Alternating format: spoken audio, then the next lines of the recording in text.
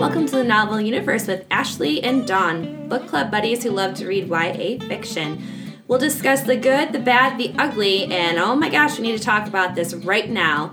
I'm Ashley, the fantasy architect. And I'm Dawn, the criticizer of books. So grab something sweet or salty and join our universe. All right, and welcome back to the Novel Universe, and we will be doing our February reads. I, Dawn, read 8 books. Oh, whopping 8 books. Whopping 8 books, and it's a short month, too. And that's only because most of them were under 400 pages, so I was able to get through them pretty quickly. So I am going to only review 5 of them because 2 of them we did an in-depth review, and you can I'll post that a little bit later so that you can get more into those. But I'm going to start and go through all of mine, and then Ashley's going to go through hers, and then we have a fun one. It's going to be real fun. We read an erotic paper trade book from the Dollar General. Okay. So my first book that I read was Be Not Far From Me by Mindy McGinnis, and I gave this a 4.0. I know you're shocked when I give anything over a 2. I just get so excited for you. You get excited for me. I do, because I'm That's great. Oh, good job, Dawn. You finally got something you like. You got something you like. So this one is about Ashley, it's her name, and she is poor. And she lives in a trailer with her dad. Her mom has abandoned her, and her friends are, I think it's the end of junior year or middle of junior year, I can't remember, and they're going off to the woods to celebrate. I believe it's the end of the school year. So they're going off to the woods to celebrate. Something happens, and I forgot to mention that Ashley is a long-distance runner, and she's also been raised, well, she wasn't raised in the woods, but she's very familiar with the woods. Okay. She went to camp, and she can do survival skills. So something happens, and she runs, because she's really upset, and because she's a long-distance runner, she runs pretty far into the woods, and she gets lost, and she hurts her foot. So she can't just, find her way back and walk her way back, because she really hurts her foot to the point where she cannot walk. And so this book is basically about her growing, and she has a lot, like I said, she has a lot of problems. She's really poor. Mm-hmm. Her mother has left her. Her father, he just tries to get by. Her boyfriend's a douche. Mm-hmm. She is on scholarship, possibly as a runner, and now that's gone because she's hurt her foot. So she's also very angry. She's one of these very angry teens. And so it's just really about being in the woods mm-hmm. and coming to the realization of who you are and either changing or, it's that type of thing. I gave it a 4 because it's very short. It's only 220 pages. I liked the main character. It was never boring. And I don't like outdoors. Because at first when I started reading this, I was like, oh, I'm not going to like this. Because I could give a shit about skinning skunks and making tree forts. I don't care, but she would have memories of her mom and the times where she was just couldn't eat because they couldn't afford food. And so she has these memories as she's going through her journey to get out of these woods. Mm-hmm. What I will say is that, like I said, it moved pretty quickly. It was never boring. I like the main character, but this is a type of book where the main character is going to have some serious reflection, and they're really going to dig deep into their soul. But Mindy McGinnis doesn't go deep enough. She's not the type of writer to really get into it. Mm-hmm. It's good, but it's very surface level. I think if this could have been E. Lockhart or Jandy Nelson, which wrote I'll Give You the Sun, mm-hmm. it would have been a 5-star. Okay. But because it's very surface level, self-reflection, maybe I shouldn't be an asshole. Maybe I shouldn't just punch people because they get on my nerves. It's mm-hmm. Is she the only character in the book? When yes. she gets lost in the wilderness? Yes, we are with her the entire time. Wow. But I was never annoyed with her. Okay. I hate when characters are in their own head and they have nothing to offer me, But I never felt like that. She was an interesting girl. Mm-hmm. She was a survivor, Okay. And Mindy McGinnis can write some pretty gross stuff.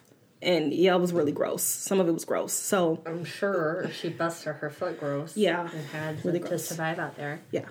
I did like that she included poverty. We don't get a lot of poor teens in YA. Teens just automatically are middle class or wealthy in teen fiction. Mm-hmm. And she was really poor, like had to have food like secretly given to her by her, her friend was like, oh, I have an extra sandwich, like, oh, I'm on a diet, you can have this sandwich, like that kind of poor. Mm-hmm. So I did appreciate Mindy McGinnis having a poor teen in her book. Mm-hmm. Okay, the next book I read was Bent Heaven by Daniel Kraus. I gave this a 2.5. So, Daniel Kraus is the guy who wrote The Shape of Water that won an Oscar. Okay. And I have been in the same room with him several times because he used to work for Booklist.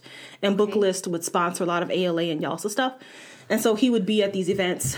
And he's the type of guy where it's like, I'm amazing. I'm an amazing writer, and why don't you know it? That's his whole attitude. I'm amazing, but you don't seem to understand my amazingness. So you can imagine the type of writer he is. He's a little snooty. I would say more than a little. So I was curious because he thinks he's amazing, so I wanted to see if he was, and I don't think he is. So this is about Olivia, and she is a high school. I don't know. She's in they're always 17. Every book they're 17. I don't know why 17 is the magic number. Whatever. And her father he disappeared for a couple days. He comes back. He's in the town square. He's butt naked. Everyone's like, he's the town freak. That's the town freak's daughter. And then he goes to the hospital, and then he leaves the hospital, and then he disappears again. 2 years later, he's still gone. And she's kind of moved on with her life. She was the town freak's daughter, but she has since another runner. I don't know what it is with this running. I mean, I get why they have their main characters as runners, because it's freeing and all that bullshit. So she is kind of moved on. She is now popular. She's not the town freak's daughter anymore. However, she is friends with the other town freak named Doug. Doug was really close to her father because his father was crappy, and he really misses her father. And so her father was basically saying that he was abducted by aliens, and he's just like, I was abducted. I'm going to find these aliens. I'm going to set these traps. I'm going to trap one. And Doug is still going through the motions of setting the traps and all this stuff. And she is just like, oh my God. But she has to be nice to him because she feels bad. Mm-hmm. So she kind of goes along with it. But when they're in school, she's just like, don't talk to me. Don't look at me. It's one of those things. We're friends outside of school. Exactly. After hours. Don't look at us. After hours friends. After hours friends. That's exactly right. Okay. So that's basically what this book is about. Okay. First of all, the problem with the book is this is not YA. I think the publisher was like, Daniel, your character is 17. Let's just make this YA, even though it's not. You can read word choice and figure out this is an adult book. Exactly. Teens don't talk like that. A YA author doesn't write like that. So that's problem number one. But even still, I should be able to get over it and just be like, oh, well, it's just a well-written adult book. No. So, first of all, our main character would have these huge anger outbursts out of nowhere, where she's throwing shit and cussing teachers out and just stomping around. And I'm like, out of nowhere. And I'm like, where the hell did that come from? And all I could think of, I'm black, by the way. All I could think of was, oh my God, if this was a black girl, she would be arrested. If this was a black boy doing this, he'd be killed. These huge outbursts. It was ridiculous. It came out of nowhere. It wasn't built in her character that she gets angry really quickly. So that was stupid. And then she has these 5 friends who are popular, and he lists all 5 of these friends, no impact to the plot. 3 guys are mentioned. They never contribute anything. I don't understand why they're in the story. Pointless. Uh-huh. And then she befriends this kid. Now, they live in rural Iowa. Okay. She befriends this guy who is an immigrant, a Mexican immigrant. Are we checking boxes? We're checking boxes. He contributed nothing. He could have been Chinese. Yep. He could have been white. Yeah. It wouldn't have mattered. He mentions it one time. He's like, my father came here and he was sent home by ICE. That's it. Okay. And no point to his story. That's it. He was quirky. We needed a quirky one. And the mom was quirky. You can't have 2 quirky people in one book. That is against the YA rules. The mom was pointless. Like, all these extra characters... All these extra characters contributed nothing. The best character was Doug because he was incredibly unhinged to the point where it was scary. But, yeah, I didn't like it. Wow. All right. Okay. Next is Thorn by... I'm going to butcher this name. Intisar Khanani. I think we got the last name right. Khanani. Khani. Okay. So this is a retelling of Goose Girl, which I did not know. Oh. And I would recommend that if you have not heard of the Goose Girl or you don't know the story, do not Wikipedia it, because it is going to spoil it for you. Because you did. Because I did. I was chucking along. I'm on chapter 6 or 7. I was like, where is this story going? Let me look it up on Wikipedia. Motherfucker, chapter 7 was the big twist. And I read it. I read the twist before it happened. I was like, no. So do yourself a favor. Don't read Wikipedia. Don't look up the story until after you're done. And then you can be like, oh, okay. So our main character, her real name is Alyssa. I don't know. We'll just call her Alyssa. It's got all those letters in it, but I think they're switched a different way. We'll just call her Alyssa. All 4 of these letters. Whatever. Okay. And she's called a princess, but her father's not a king because there's a real king and a crown prince. So I think maybe her father was a lord, which make her a lordess. I don't know. Lordess? I don't know if that's even a thing. I don't know. We'll just call her a lordess. Alyssa the lordess. I don't know. I like it. So her father has died and her brother is, well, her mom is queen and her brother is, about to take the throne when the mom dies. Okay. And they hate her. Not quite sure why, but they hate her. Like, the brother abuses her. I know why the brother hates her. I'm not sure why the mom hates her. And so the king is like going around town because he needs to find his son an heir, or not an heir, a queen, a bride. They need to get married so he can have babies and whatever. Continue their line. Yep. Okay. And he finds the Goose Girl, or Alyssa. We'll call her Alyssa. And he's like, you're the one. Let's go to the castle. So she hightails it to the castle to marry the prince. And this part I'm not going to say because this is where the big thing happens. So I'm not going to say it. And so, yeah. So that's pretty much the story about... I can't say too much because it's a spoiler. I don't want to spoil it for you. Okay. I gave this book a 3.9. Can't give him an extra one. I can't because the last 30 pages pissed me off. It was a 4 until those last 30 pages, man. Oh my God. Is that just because you spoiled the whole story? No. Okay. No. That was fine. Okay. But there was a problem with that. And the problem is Valta. Valta's our main villain. Okay. And because this book is written in first-person POV from Alyssa / Thorn point of view, the only way we get to see Valta is when Thorn is with her. But she's not ever with her. And that was a problem.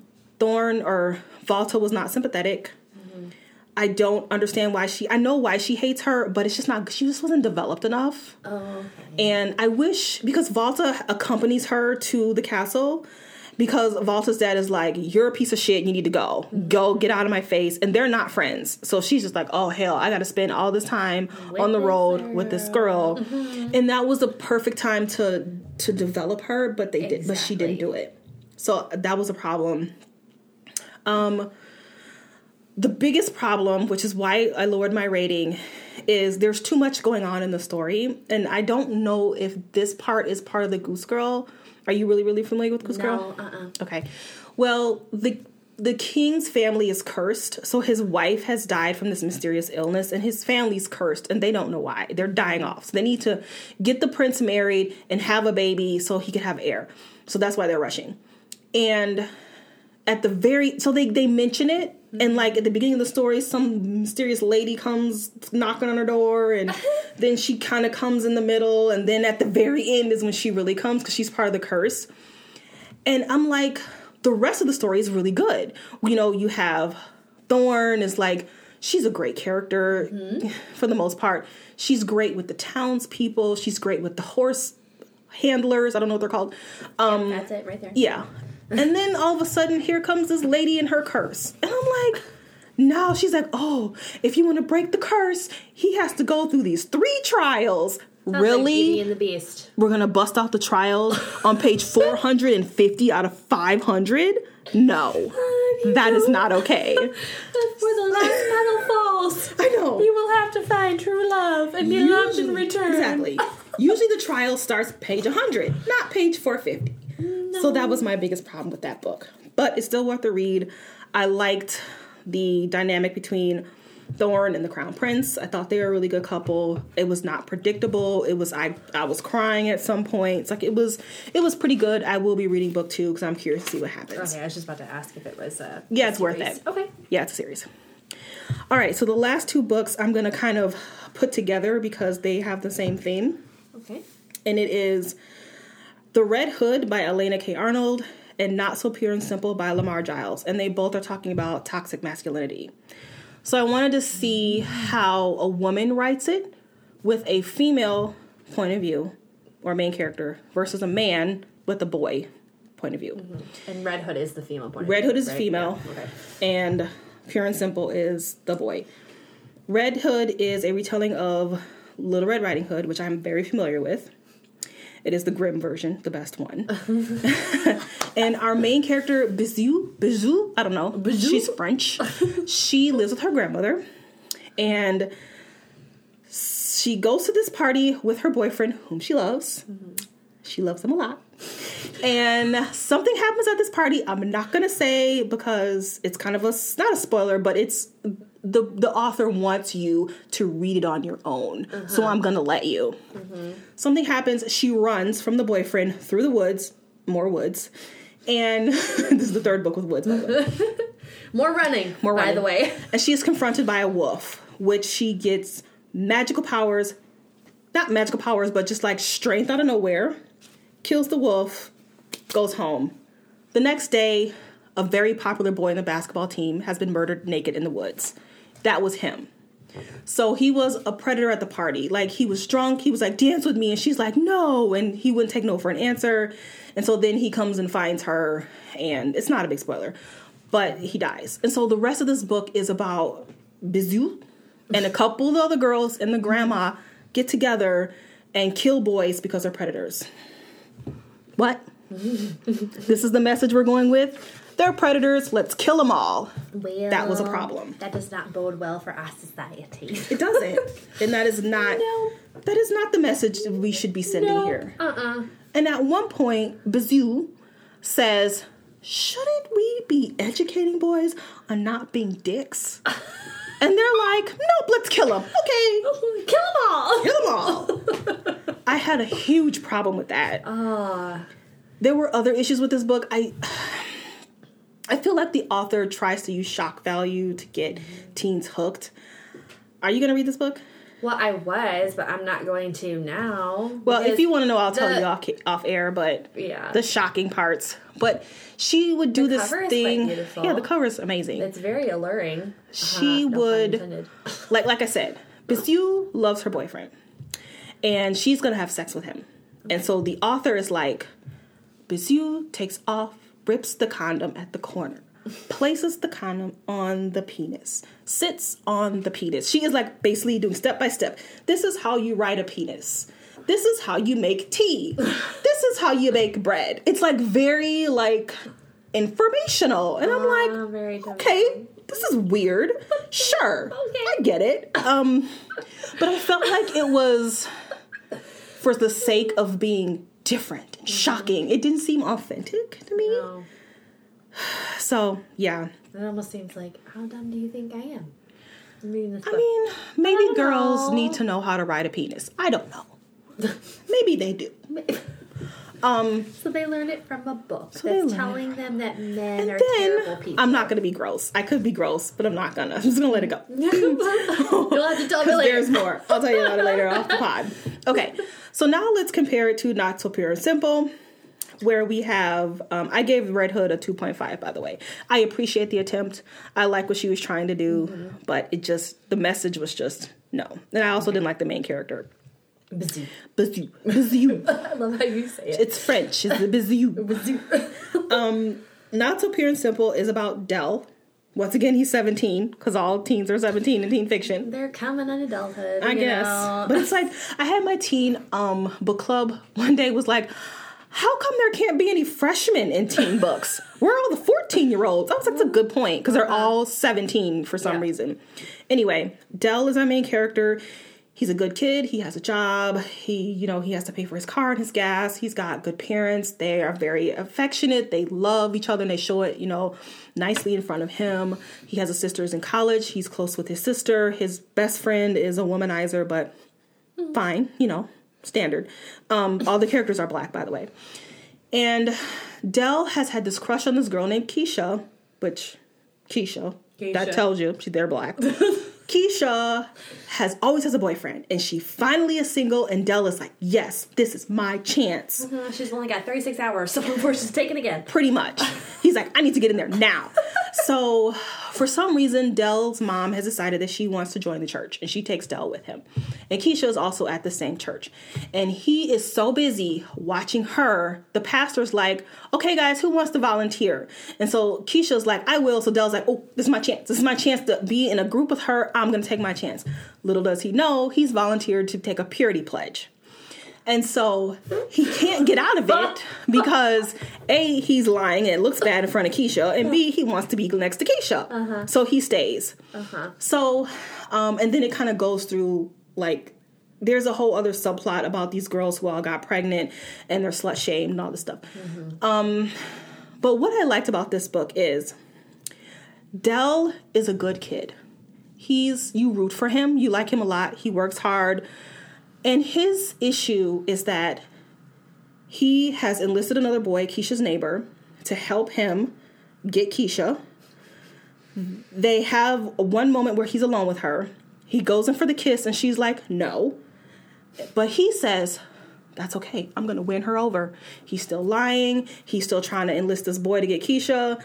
That is toxic masculinity. And a lot of men and boys don't realize that is, they just think, I have a crush. And I'm going to... another way to get her. Exactly. Another way. And it's just standard for men and boys. They don't realize that that's uncomfortable for women. And I like that Lamar Giles doesn't make him a predator. No. He doesn't call girls hoes and bitches. No. He's not a womanizer like his friend. He's a good kid who has a crush and he can't take no for an answer. That is great. So that is the reason why I like this book. I like how he just kind of puts in this normal kid, where kids are like this all the time and don't realize that it's toxic. There's also some really big religious undertones because, they go to church, and church is a big part of teens. So I also like it when authors put church and religion in books. The religion wasn't demonized or any way. He showed how some kids really wanted to be in the purity pledge, and then there are some kids who are like, ugh. And then some of the parishioners are kind of like a little fanatic with it. So he kind of demonized the parishioners who were like bad and not the church. I liked Keisha. I thought she was an interesting character, something a little different. I'm not going to say her jam because that's for you to figure out. I liked the neighbor. He was a bit of a box checker, but I liked the neighbor. He was pretty good. So basically what I'm saying is the Lamar Giles Toxic Masculinity book is far better than the Red Hood one. And maybe it's because it's written by a man. I don't know. But you don't know at the same time, because there's also different demographics that it plays into. There's also like how people were raised and like, what's been taught to them. Like, oh, if you're taught that a boy is a bad person and like they're all bad just because of one example, that relates into everyone else's. And that happened with the Red Hood too. It happened in there, you know, but this is just like, this is a standard cycle that happens quite frequently and no one talks about it. Yeah. About how, like, that's maybe not a good idea. Yeah. But he's not a bad person, as you're just explaining him. It's like, sounds like he's a good kid that just, he wants what he wants, so he's going to try a different way. Exactly. Okay. Yeah. There's nothing wrong with that. That's what people do in society all the time. Yeah. That's just not good. She said no. She clearly said, and she wasn't like, she was like, no. I don't like you like that. And he just was like, oh, she'll grow. I'll grow on her. It was his excuse. All right, those are all the books that I read. And now it is Ashley's turn. Yes. So I read new books for once in my life, Don. You should be very proud of me. I read a new book like at least 2 a week. So I read Best Friends by Shannon Hall, which is a juvenile young adult book. But I'm not going to go into that because this is a YA podcast, but I did think that has some very, very deep topics in it that I wish were also addressed more frequently than how, like, this was, like, the first time I've ever seen an issue like this addressed. And a lot of it dealt with, like, anxiety and how, like, teens have anxiety and they don't, like, their parents are like, oh, you need to keep doing this, and they're, like, literally, like, dying inside and they don't know how to handle it, and all the new changes that come about to things. And so she does a really good job of relating herself to her main character, because the actual author's name is Shannon and the main character's name is Shannon, and she talks about, like, oh, if you're struggling with X, Y, and Z, I also did, and here is what you need to do. So she, like, relates, like, how she fixed it for herself, which I thought that was great, because I nanny 2 girls that are in that particular age group, and I'm like, that is a great book to be reading, because it is an unspoken thing that people don't talk about. I gave that book a 5 for obvious reasons. It's a graphic novel. It was great. Okay, so I read Diamond City by Francesca Flores. This book, I wish I had a freaking map. Oh, it's one of those. Oh, God. Okay, so here we go. Good things don't usually happen to girls who come from nothing. This book is based in Cochem, which is a city between, like, the past and the future. It's also between, like, religion and industrialization. Like, it's all of these things are mixed into this city. So the story follows Ayanna Solis, who witnessed her parents' death at a young age. She's been orphaned and forgotten and left to the street gangs and forced to survive on nothing but her wits. She meets a stranger at a bar that tells her that she has a chance to leave with him or die. She decides to leave with him. She becomes a blade or an assassin for the Blood King, Cole. He is extremely hard and brutal and focused on his apprentices carrying out their jobs. A bunch of other orphans work with him, and they live in a tradesman house tasked as, like, hitmen is what they're known for. Ayanna has an interesting love interest for her employer. She wants out, and she wants to have her own hitman trade house. She is infatuated with him, never knowing why he's paid her more attention than others. She's tasked with killing this, like, high marketed person. Is she the chosen one? No. Oh, okay. No, it's not like that. But you would think by what I'm saying. Yeah. So she's tasked with killing this Kyoto Haradi. They're minor owners, and, like, their parents have this big old honkin' industry, and it's worth a whole bunch of money. But things don't go as planned, and she realizes she's a small pawn in a bigger game of politics. Okay. So with this book, I had a couple of issues because it didn't have a map, and I had no idea where I was at sometimes. I was like, okay, so are we just, like, we're just in the streets, literally?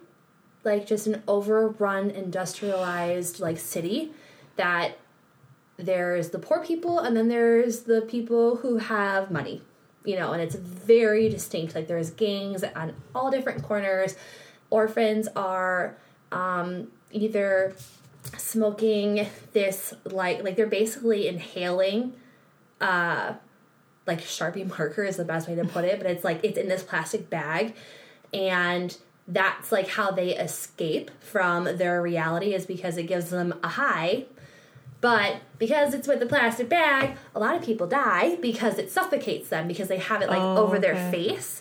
And so she, like, talks about, like, her struggles with the fact that she was so addicted to this drug over and over and over again, but she was smart enough to use a paper bag and whatever, and, like, because, I mean, she witnessed her parents dying in front of her, and she had a great family, and they had a great practice, and they were healers and whatever.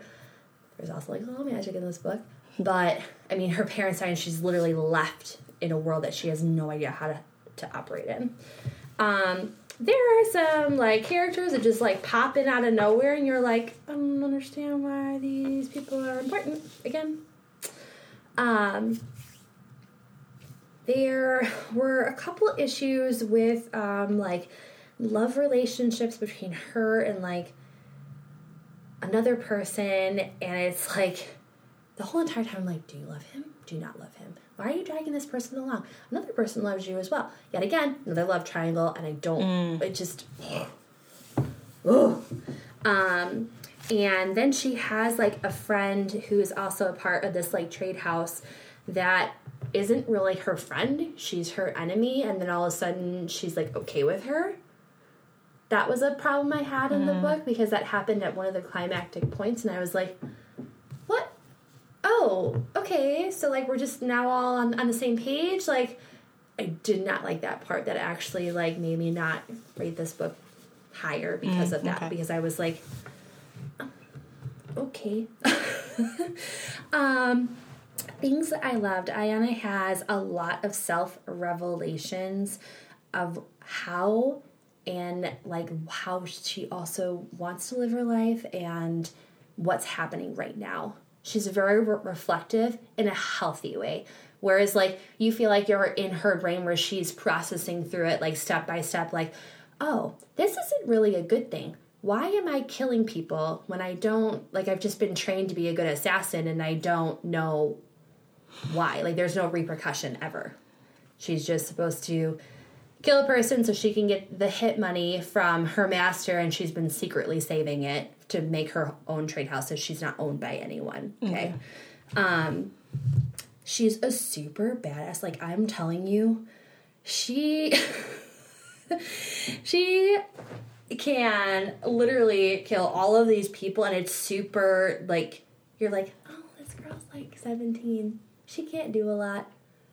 She's freaking amazing. Like, and her level of depth of her assassination is just, and she prefers to use knives versus, like, a gun or something, because it's way more personal, because she is, like, struggling with that inner part of herself where, like, things have been taken away from her. So it's like there's a personal relationship to killing someone when you are, like, this close to them. Yeah. So, and another thing that I liked about her as a character, she learns to fight for something more than what she's given, and to do it wholeheartedly, which I think, like, because of what happened to her, she's been tasked with this, like, she's only been given so much, and so her idea of, like, what is her highest point isn't what you or I would deem to be, like, a highest point. Like, we're always told, like, oh, you can reach higher, you can keep going, you can get all of these things can be given to you. And there's one quote in the book that's between her and a secondary character, and one of the main, and I think I even wrote it down. So this might be a little bit of a spoiler for a couple of seconds, so I needed to, but it is very point to, like, why I really enjoyed this book. One of the main characters tells her that she needs to reach higher, and his own idea of what is high is like way up at the ceiling.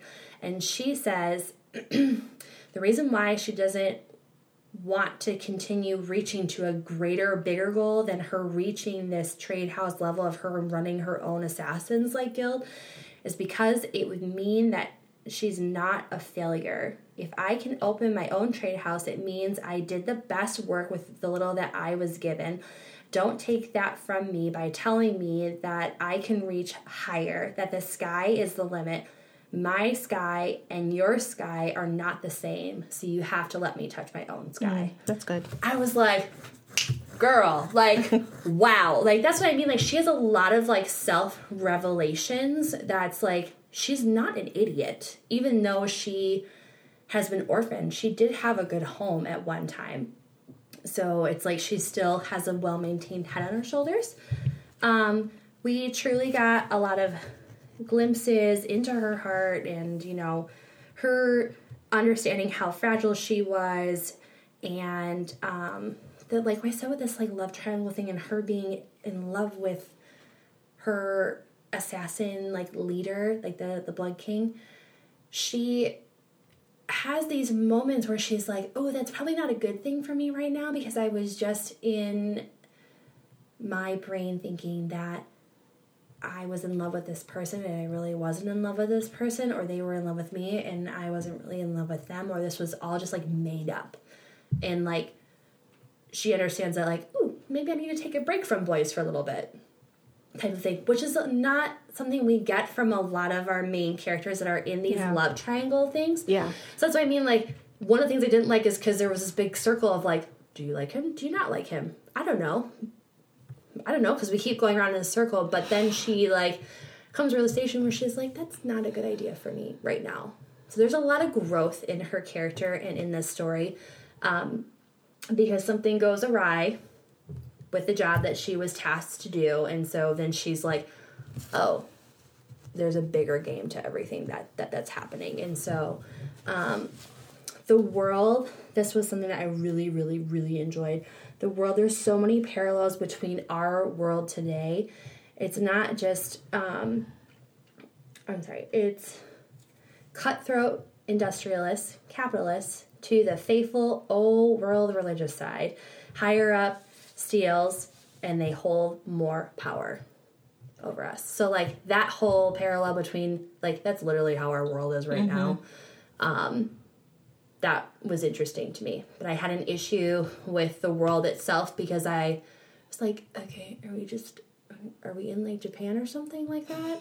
And it's just, like, everything's really cloudy. And there's whole things about these diamonds and whatever that you're like, I can't really go into detail about the diamonds because it is going to spoil things. That's why I don't talk about the diamonds. You'll have to read it because that goes into, like, the different types of people that there are and the old religion believing that, you know, healing people is good, and, like, then they've taken this power away from these people yet again. Like, they're massacring all these people because they don't want them to have this power because they think that they can construct it their own way.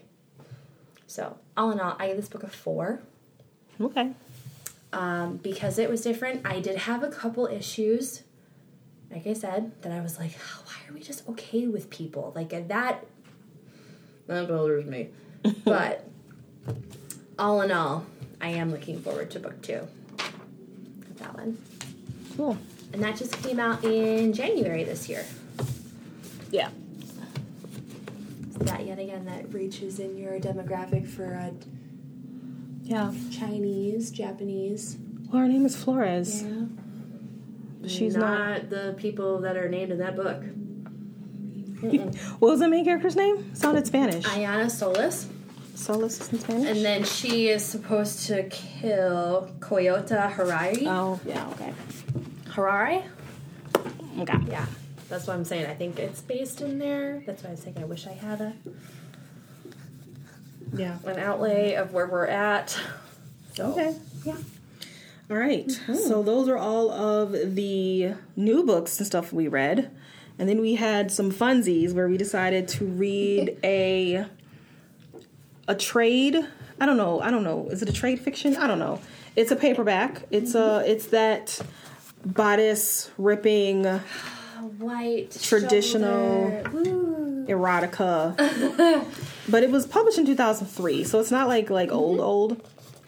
We made the mistake that this is a book within a series of books. This is like the 9th book in a series. So some of these characters that were secondary, we were like, where the heck do these people come from? And they're literally only there for, like, a sentence. Yeah. And then that's it. That's all the description that you get. This book smells weird. It smells like dollar store. It smells like old.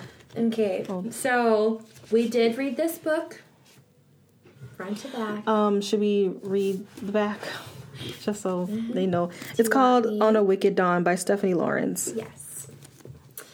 All right. Well, Amelia Sinster is stunned to hear these words from Lucian Ashford, the ignominic 6th Viscount Calveront, right? Calverton. Calverton, and the man she has always loved. just before the handsome rogue passes out at her feet. Dawn is breaking, and she has already risked scandal by living in wait for him just outside his London home. And though torn between indignant affront and astonished relief, she's nevertheless thrilled that Luke has agreed to her outrageous marriage proposal.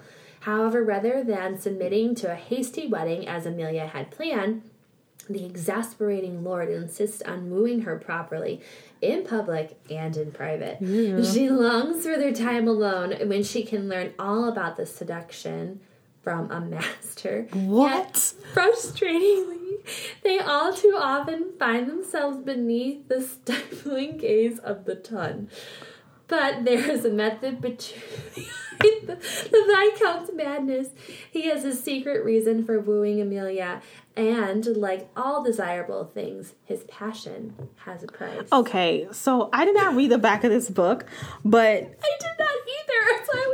That's why I was laughing, because I'm like, okay. She longs for their time alone when she could learn about all the seduction from a master. Everything in this book. Maybe I should have read the back before I chose this. Oh my god. Literally, everything that you will encounter in this book is right here. Right here. Okay. So like Ashley said, this is book 9, and so I'm like, am I missing something? Because I don't understand why he's so great. Maybe he was great in books 1 through 8. I don't get it. But that shouldn't matter, because he... Okay, so we're gonna... I'm assuming you're not gonna read this book. No, there's gonna be no spoiler free. Big spoiler. Yeah. Okay. So he has a secret for wooing her. Is it so he can control her? Mm-hmm. Is that his secret? So that's a secret. Mm-hmm. So he is jealous. He controls her, yet she finds that amazingly sexy. Mm-hmm. I don't understand. Mm-hmm. I don't get it. Mm-hmm. Well, it's him literally. It's like he's also trying to control himself, so it's a game. This whole they're playing a game. Like how far we can go today is based on the fact that, oh, you're not going to marry me tomorrow. You're going to wait 4 weeks. And in those 4 weeks, I am going to woo you properly. Because he actually, all of a sudden, just loves her after she makes this proposal to him. And he's like, oh, I've actually been in love with her my whole entire time of knowing her. And I'm like, what? What? It's page 20. Page 20 that happens. And you're like... Okay, and so she also is secretly in love with him as well, because he's the most eligible bachelor that she can stand to be around, and she has been at the end of her season for 4 years now. She's way over being out in season in that general time frame. So this is based in the 1800s, and so it's all about when girls come into age, they're in season, and their hopes is that they find a suitor at the end of their season. So it's their coming of age party, and usually happens when they're 16 years old. Okay. She's 23, so she's had multiple seasons of being out. Okay. And so she's the old farty dart that no one wants now because she's not young. Gotcha. So this whole Tun thing, I don't understand reference, that. I don't know what that means. It was in relation to the society, because I had to look it up. I was the Tun. So it's all about how they don't want to be noticed by the Tun, and it's what are they gonna say? What are they gonna think? Because it's all in the newspaper, and everyone is always invited to each other's parties. So there's all this gossip that's always just circling through. And so it's all about maintaining this status in the public's eye. Okay. So I didn't care too much to figure out what that meant. I was like, whatever. Well, we had a lot of dislikes. I didn't like anything about this book. I think I had one or two things that I liked. Cool. But we can hit that later. Because it might literally be a blip of a things I did not like in this book. There was no world building. It was super rushed. It was a super rushed story. Yeah. The mystery thief that there is, they're all of a sudden, items are missing from people's houses, and we're 150 pages in, and what? And then all of a sudden there is this weird guy who's there for the brother of Luke, and he's been outcast. Do we know why? Did they say why? Okay. They did, but I don't remember exactly what it was for, but I think he was dishonest in some way in like with money or with something. Okay. Because I missed that part because it literally is a blip of the page. And all of a sudden there's this mystery person who's like, you know, taking stuff from other people's houses, and she's meeting this random guy, and he's going to take these items to get Luke's brother out of prison, or to be able to pay for him to live. To pay for him to live. Pay for him to live because he's been dishonored from his family. And it's just like the first time you meet them, it is 3 paragraphs of this exchange. And then you're like, okay, now we're back to Luke and Amelia getting it on again. Okay. Yeah, it was pointless. Okay. Because it was like the story was going one way where Luke is like now trying to woo Amelia because he's actually magically in love with her as well, and he doesn't want their marriage to be a fraud because he wants it based on love but doesn't want to tell her that it's based on love yet, so he's controlling that issue. He also is extremely wealthy. At this point. I know. Yeah.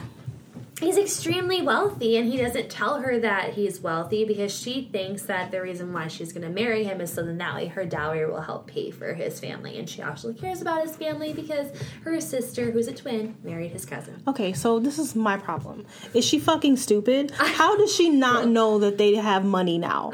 How do you not know that? When she spent time with his mothers and sisters. At some point, no one was like, hey, yay, we got our money back. And no one, I guess you wouldn't talk about that. But I mean, you would see the extravagance. Yep. That made no sense. Okay. Because and that was like another big hint, because when they actually get married, they go back to his manor up north or wherever it is, and it's like fully staffed with people. They're servants on the outside that live like on like the property of this manor. Like all their homes have gotten new lumber, and like they're not in disarray anymore. And that's when she's like, oh, well, maybe he just knew that the money was coming, so he was super advantageous about just moving forward with all these purchases. How much was her dowry? That's what I'm like, how much money was it? Because yet again, we don't know, because her dowry and his actual worth were done in percentages in their marriage contract that they like signed. Okay. So we never know because it was done in a percentage.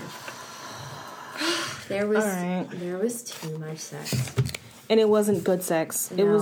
It was pretty bad, and it was pretty repetitive. Like it was just the same thing. And what killed me is that they would go to this party, find a room, get their freak on, next chapter. Go to the party, find a hallway, get their freak on, next chapter. Yep. Go to a party, find a garden bench, get their freak on. Go. It's just that this. I'm like, are we going to get a story here? Is there no development here? I mean, I understand people read this for the freak on. I get it. Well, but can we at least have a story to help in between the freak ons? I don't know. Maybe this is just because some people really enjoy, like they want to see the freak on. That's why they're reading this book. It's getting them to read the book. Yeah. So it's not super story driven. It is a little bit, in the sense that you just follow those 2 characters and a little bit of their backstory, maybe. But you're really just in it for the sex. Well, then they achieved it because that was my other issue with this book. The art of how he was trying to seduce her, the fact that he was going to show her all these wonderful things. I feel like they hit step 1, 2, 3, 4, and then they were done. There was nothing extravagant about that at all. Well, she's a virgin. What does she know? Okay, that's why she was, like, craving more or whatever, but it's like the next step was, oh, well, now I'm going to rip your bodice open and play with your boobies. Like, that was the next step the next time, because the first time it was the passionate kiss.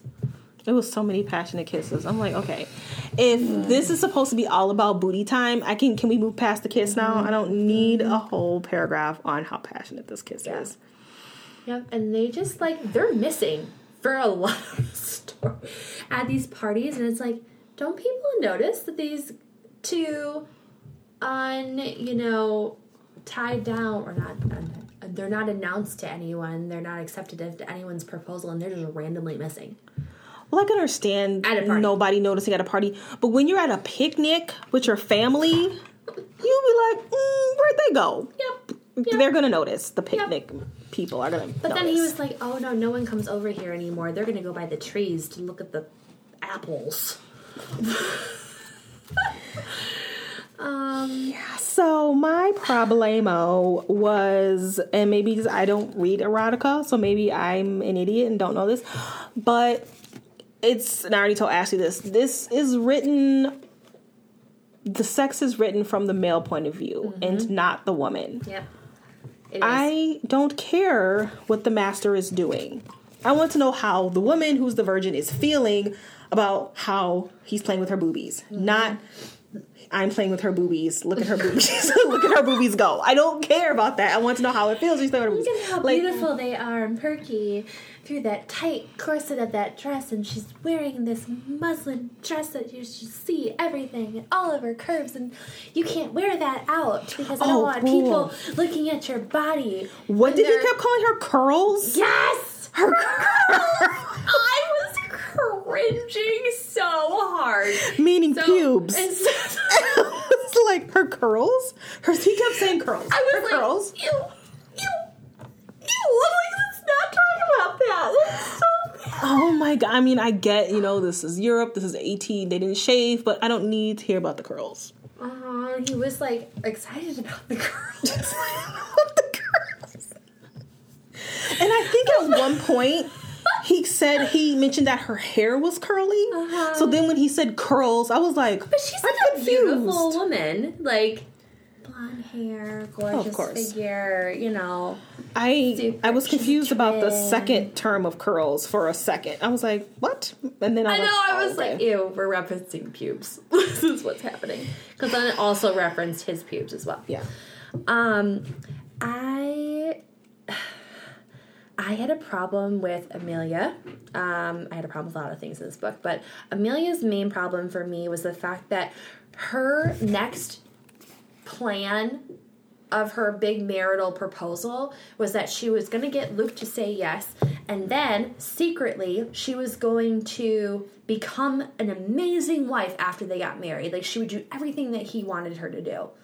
That was her desire. That was her next big, great plan, was to be a good wife. And I was like, that is not a good plan. Like, that is not a good reason to make this marriage proposal to marry a stranger. Not a stranger, but someone. And just your next plan is, I'm just going to become a good wife. And is there a demographic who finds that hot? I know. Who are these people? I know. I was like, girl, this is 2003. It's not the 80s. Let's reach your sky, girl. You way under the table. I'm just going to be a good wife. My dowry is fine. And then she's just like this amazing person with all of his servants. She's super helpful and generous to other people. And I'm like, why isn't she married? Exactly. What's her problem? Is it just because, and it makes it seem like, well, she's not married because she is an independent woman, but she wants to be a good wife. Yeah. That doesn't make any sense. No. She's hiding behind this independence, but in all reality, she just wants to become a good wife and have a man love her. Because that was her goal, was to get him to love her in return. And they're both reaching for the same exact goal, which that just it's not original. And is she preggo? Girl, I don't know. Because towards the end, they were like hinting at stuff like, oh, we should probably tell people soon. And that was the last we've heard of that. I don't think I got to the end. I don't think I made it. Because they had so much sex, though, in that first, 3 weeks of their life. I was like, there is no way she is not pregnant. Mm-hmm. And he didn't say anything about using any sort of protection back then, or however they did that. There's no backstory on Amelia. I had a problem with that because it's told through Luke's point of view. Well, maybe it was in books 1 through 8. Maybe. But still, this is her and his story, so there should be more of that. Yeah. And then all of a sudden you see, her parents, madly in love, and we're getting more of, her parents' backstory. You remember that? Because they would have, like, their little exchanges together, and they're like, oh, are you happy for our daughters? And he's like, yeah, but, you know, deep down he really loves her, and, you know, that's what's really important is that they're actually in love getting married, or whatever. So it's like you're getting these in-depth conversations with not even secondary characters. They're, like, blip on the scene characters. Mm-hmm. Like, why are we going so deep with these people? Okay. I was not impressed with the writing. Oh, no. At all. At first, I was like, oh, this isn't terrible. But then as it progressed, I was like, yeah, it's pretty bad. I didn't think any of these people were interesting. I didn't think he was sexy. How do you have a sexy character when you don't think he's sexy? Yeah. I just didn't. I mean, he wasn't. He was no, like, Jane Austen novel man that everyone wants to be in love with. You know, it's just like, I mean, he was sexy secretively. He's a mysterious man that always has brooding eyes, and he's so intense. But really, she could read all of his freaking cues anytime that they were in public, like instantly. I didn't think he was sexy at all. I mean, it got to the point where I was just like, I don't want to read this sex scene anymore. Let's just keep going. And that's the point, you want to read it. And it was really bad. It was not enjoyable at all. And then even when they got married, they're just, like, randomly disappearing from the staff that's, like, all around their household all the time. When they disappear for that whole entire afternoon and evening. You remember that? On that hot summer day where the heat was scorching, but the love in the room was greater. The love in the room was greater. It was hotter. Oh, man. And then he doesn't tell her that he loves her until she, like, goes after this thief, which, by the way, like, how are you going to just go after this person? She just up and takes off, and they had this whole entire plan at that party. Remember when they're, like, trying to get the thief to take the necklace? You don't remember. Girl, I told you I gave up at that point. I don't remember. I gave up. Anyway, when Amelia, like, goes off and she's, like, this super heroine going after this thief, and she's like, tell me the truth. What are you doing to this poor girl? Yeah. Oh, God. Okay, the things I liked. The story between Amelia's parents was sweet. Oh. That's it? Luke's love for his family to provide for them. I did like that because he was, like, the only man. But these are, like, very minor likes. And then I put, if you like simple, erotic love stories, then here you go. Well, after you said that, it's really a disconnect for this guy. Starting off in the book, like, his father has squandered all of their money, and then he works so hard for, like, 5 years or something to get it all back. But then he's a controlling douchebag. That's two different people. Yeah, no. That doesn't make any sense. He's still trying to control his money. He still has literally attorneys and people come in and look over his finances to make sure that he's making the best choice and doing the best things because he doesn't want to be like his father. And I'm like, okay, that's great. But yet now he's controlling Amelia the same way that he's controlling his finances. That's what I put. I was like, is he controlling her because he doesn't want to end up like his father losing the money? So that's why he's controlling her? But then he starts to, like, loosen the reins a little bit once he sees, like, oh, she can actually run a house the way that she's supposed to. And, oh, she doesn't really need money, even though she comes from a very wealthy family. Her family has buku bucks, like, way more than his family will ever have. But she's just somehow, like, okay with all of that, like, being in a simple life. And she's, like, telling him all the time, like, oh, I don't mind wearing the same dress, or, oh, I'll keep the cost down for a party, or, oh, we should have a party, but we'll make it cheap. We'll have people come. Like, okay. She's just, like, this super goody two-shoes woman. She's a Mary Sue. She's a Mary Sue. Like, nobody likes a Mary Sue. Okay. You're just amazing overall. And that's it. No Constitution. No. Mary Sue. Well, did you rate the book, Dawn? 0. I didn't like anything about this. I have not read it I think I put a 1. Oh, wow. Well, you can't put a 0 on Goodreads. Yeah, It was an experience, though. I'm curious what a good erotica is. If you do read erotica and you made it to the end of this podcast, which is an hour long, please give us some recommendations for good erotica, because we would like to read something that is decent. Because we're spending the time reading it. It's like, okay. I thought 50 Shades of Grey was better than this. Way better than what we just read. Yeah.